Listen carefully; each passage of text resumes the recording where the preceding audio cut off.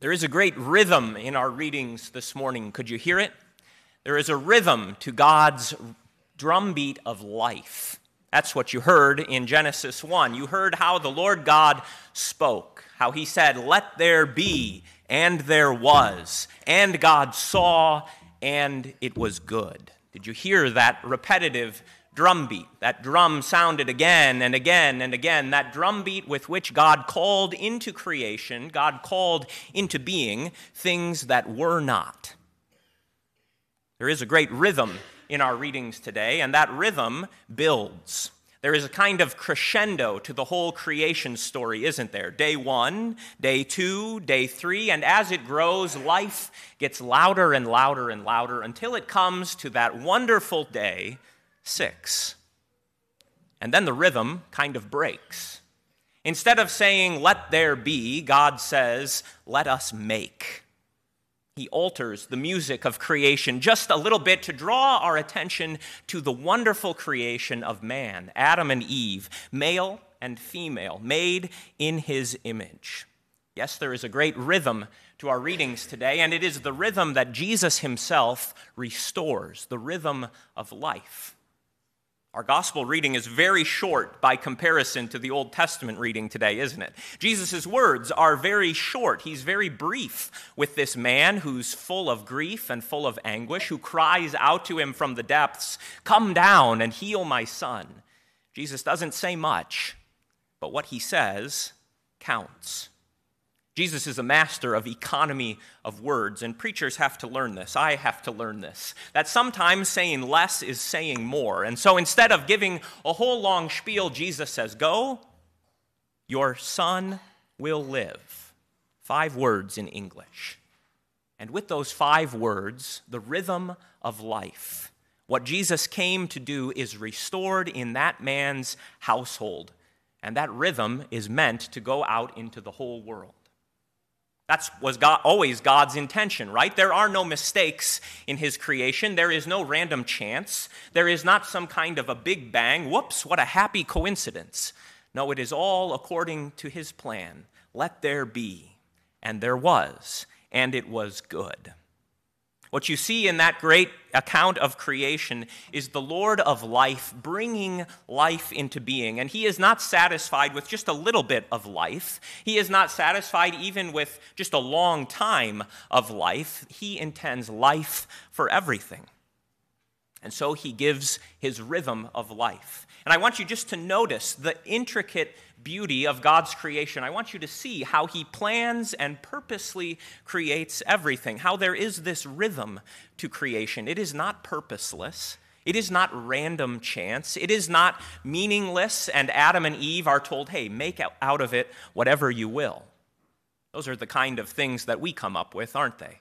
When we no longer hear God's rhythm of life, when we no longer hear his intention for life, we suppose that we can make the music out of life, right? And people try this in all kinds of different ways. They try to pursue the quote-unquote good life, whatever that means to them. Some people think it means building up wealth. Some people think it means just living as long as you possibly can. Some people think it means enjoying all kinds of different experiences, right? Make the most of life, seize the day. But the Lord God says, I have a better idea. The Lord God says, my intention is true life, real life. And you can see how that was always what he planned. Let there be, he says, and just notice how that is a command. There is a command to creation. God says, let it be, and the whole creation obeys his command. Here is the purpose of creation. Here is the purpose of existence, to hear God's wonderful decrees and to obey them. Imagine if it didn't obey. Let there be light, and the light refused.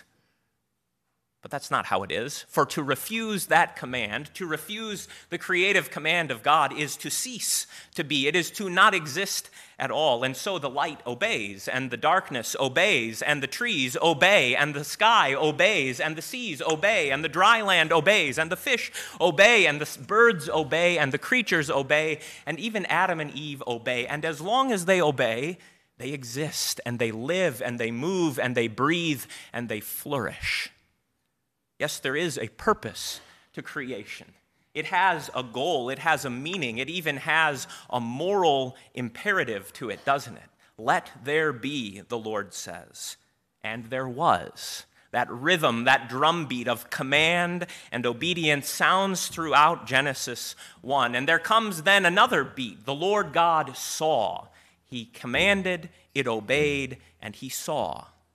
He evaluates what he makes, and he says about it all, it is good.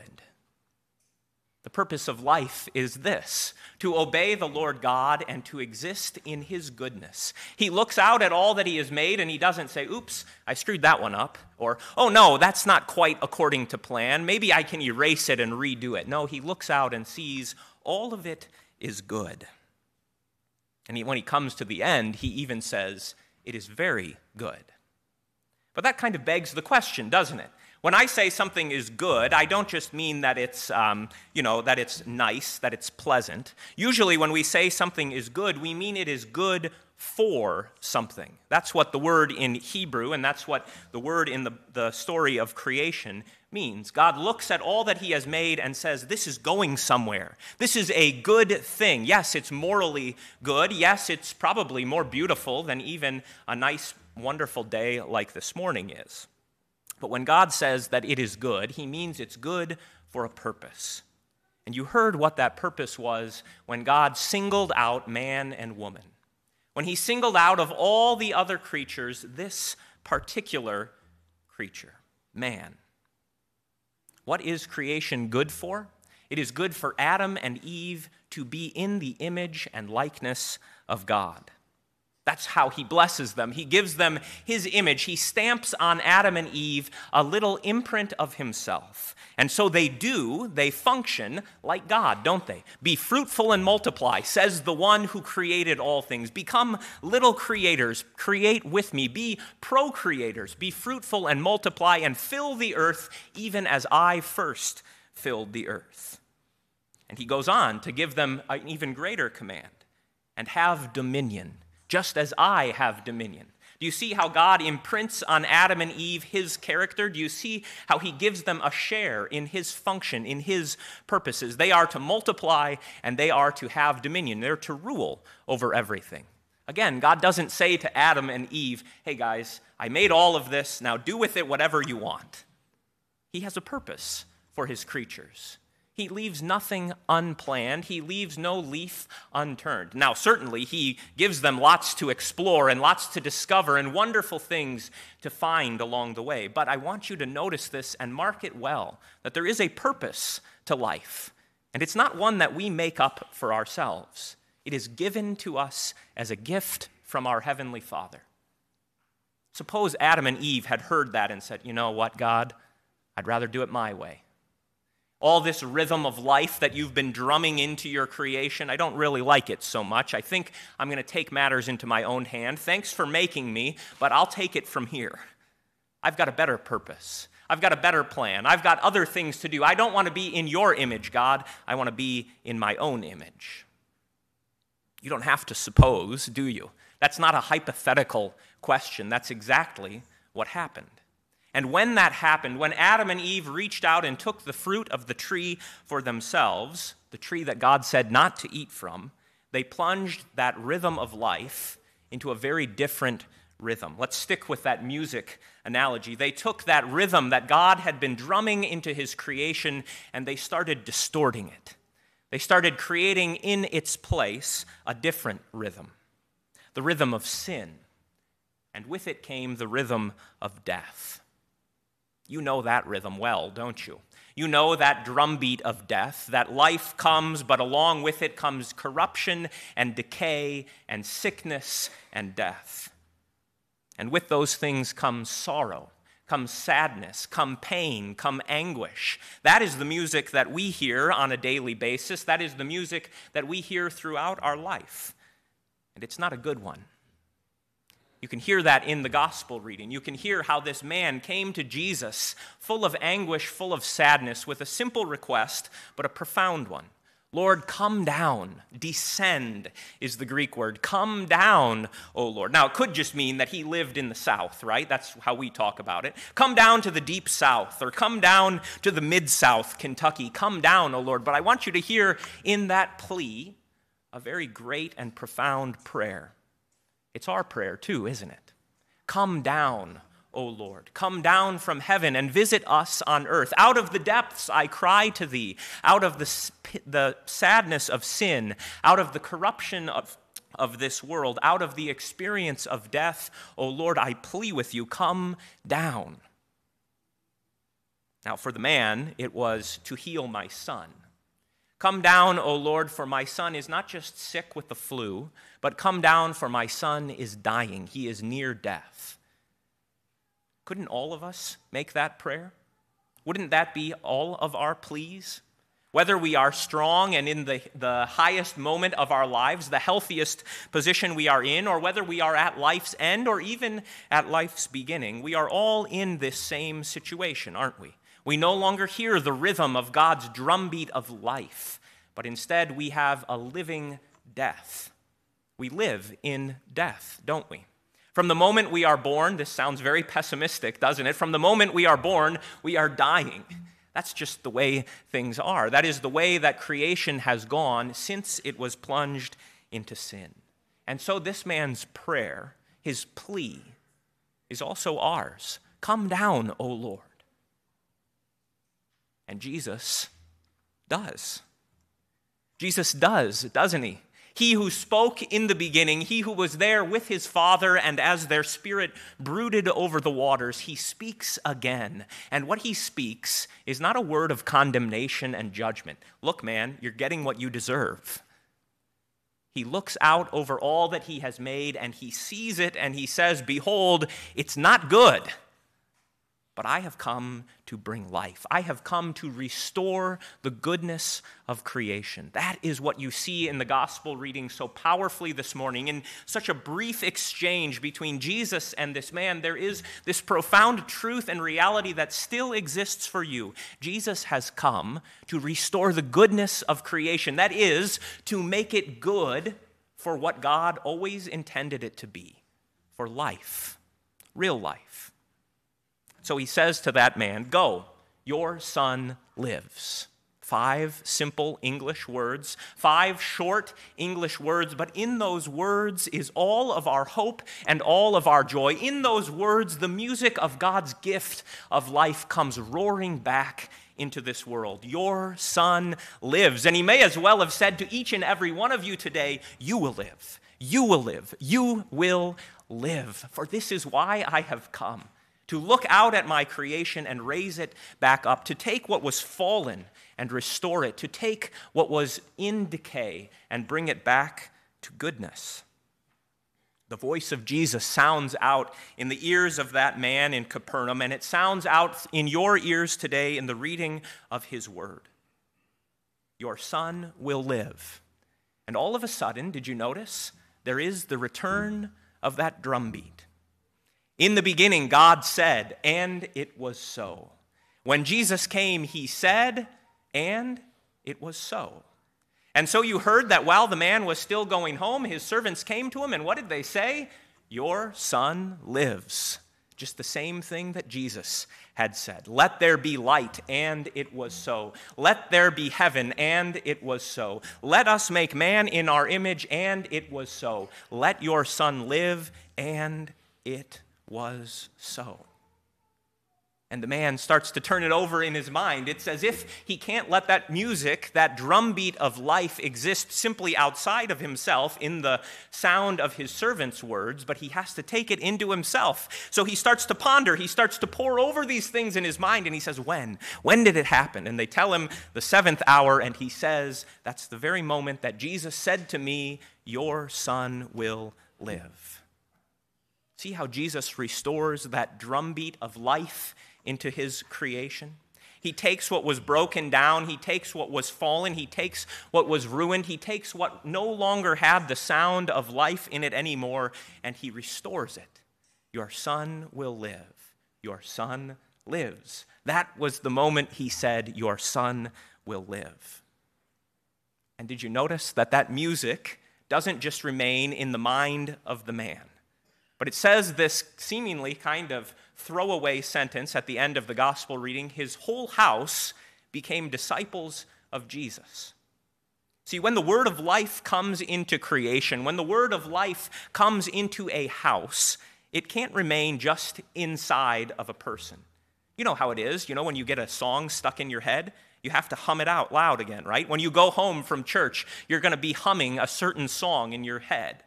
And it's not enough to just have it in your head. You want to start saying it out loud. That music of life, that word of life that Jesus spoke long ago, wants to continue to expand. And it did in that man's house. And it does in your house too. For what Jesus said in creation, what Jesus said in his ministry, is now repeated through his Spirit in the church and in the lives of his people. When you go home, you carry with you this drumbeat of life. You have the word of life in your ears, and you have the word of life in your heart, and you have that word of life on your tongue. So don't be afraid to talk about it. Don't be afraid to speak about it with one another. Don't be afraid to hum the tune to yourself and to anyone who will listen to you, for that word of life is meant not just for 1 or 2 or 100 people, but that word of life, that drumbeat of life, is meant to go out into the whole world. That's why Jesus restores his life in you. And he restamps on you his image, and he clothes you, like we said last week, in his image. But this week, did you notice the metaphor changed a little bit? We are not simply clothed with a wedding garment, but St. Paul says that you are clothed with armor. You're clothed with armor. Take up the whole armor of God. That doesn't mean the armor simply that he supplies, but it means take up his armor. He entrusts it to you. He clothes you in himself so that you can be his little image again, right? He is the great warrior in heaven, but now he says, I want to have all these little warriors down on earth. And so he clothes you in his armor. And here's where you see what real life is like. See, there's lots of opinions out there, aren't there, on what counts for the good life, on what we should pursue in life. There's some who simply want to extend life as long as possible, right? We should take any measures that we can possibly take to get another day, another week, another month, another year. And it's attractive, isn't it? Because, of course, we want to live as long as possible. But so long as extension of life does not correspond with living in God's image, it is simply extending that living death. That's not what Jesus has come to do. Nor has he come just to give us a deeper appreciation of life, right? Jesus was not a preacher of carpe diem, seize the day, make the most of every minute, although I'm sure that's good and well. But he doesn't simply want you to have the best vacation possible. He doesn't simply want you to enjoy the most pleasures that you can have in this world. He has come to give something far greater, to restore in us the image of God. And so you heard what that image looks like. It looks like men and women who are clothed with a belt of truth, with a breastplate of righteousness, with the shoes of the readiness of the gospel of peace, with the shield of faith, with the helmet of salvation, and with the sword of the Spirit in their hand. That is what life is meant to be. That is what Jesus came to restore to you. That is what he has given to you. And so he has made you into a little army of warriors, of soldiers who are ready for real life. Take up the truth. Take up the righteousness of God. Put on those shoes of readiness and speak the gospel of peace with one another. Hold up the shield of faith when you experience all the fiery darts of the devil. Put on your head the helmet of salvation and carry with you the sword of the Spirit, which is the word of God. For when you are clothed in these things, when you carry these things into the world, you carry out with you that drumbeat of life. And that drumbeat of life is what will continue to make music not only now, but in the resurrection. In the resurrection, what we faintly hear now, what we only hear a distant voice of, will resound in our ears. And then we will take up our parts most fully. Then we will sing with gusto. Then we will know the music to the best possible ability that we could have, for then everything will be swallowed up in life. There is a great rhythm in these readings this morning. Can you hear it? Can you hear that drumbeat of our Lord Jesus Christ, who is the Lord of life, how he drums into you today that same life, forgiving your sins and saying to you, you are my dear children. Go out into the world clothed with my gospel. Go out clothed in the truth, clothed in my righteousness, clothed in peace. Carry that music with you as you go out today, and let your household be like the household of that Capernaum official, a household of faith, a household of the music of life in a world that desperately needs to hear that music. To Christ be the glory now and always. Amen.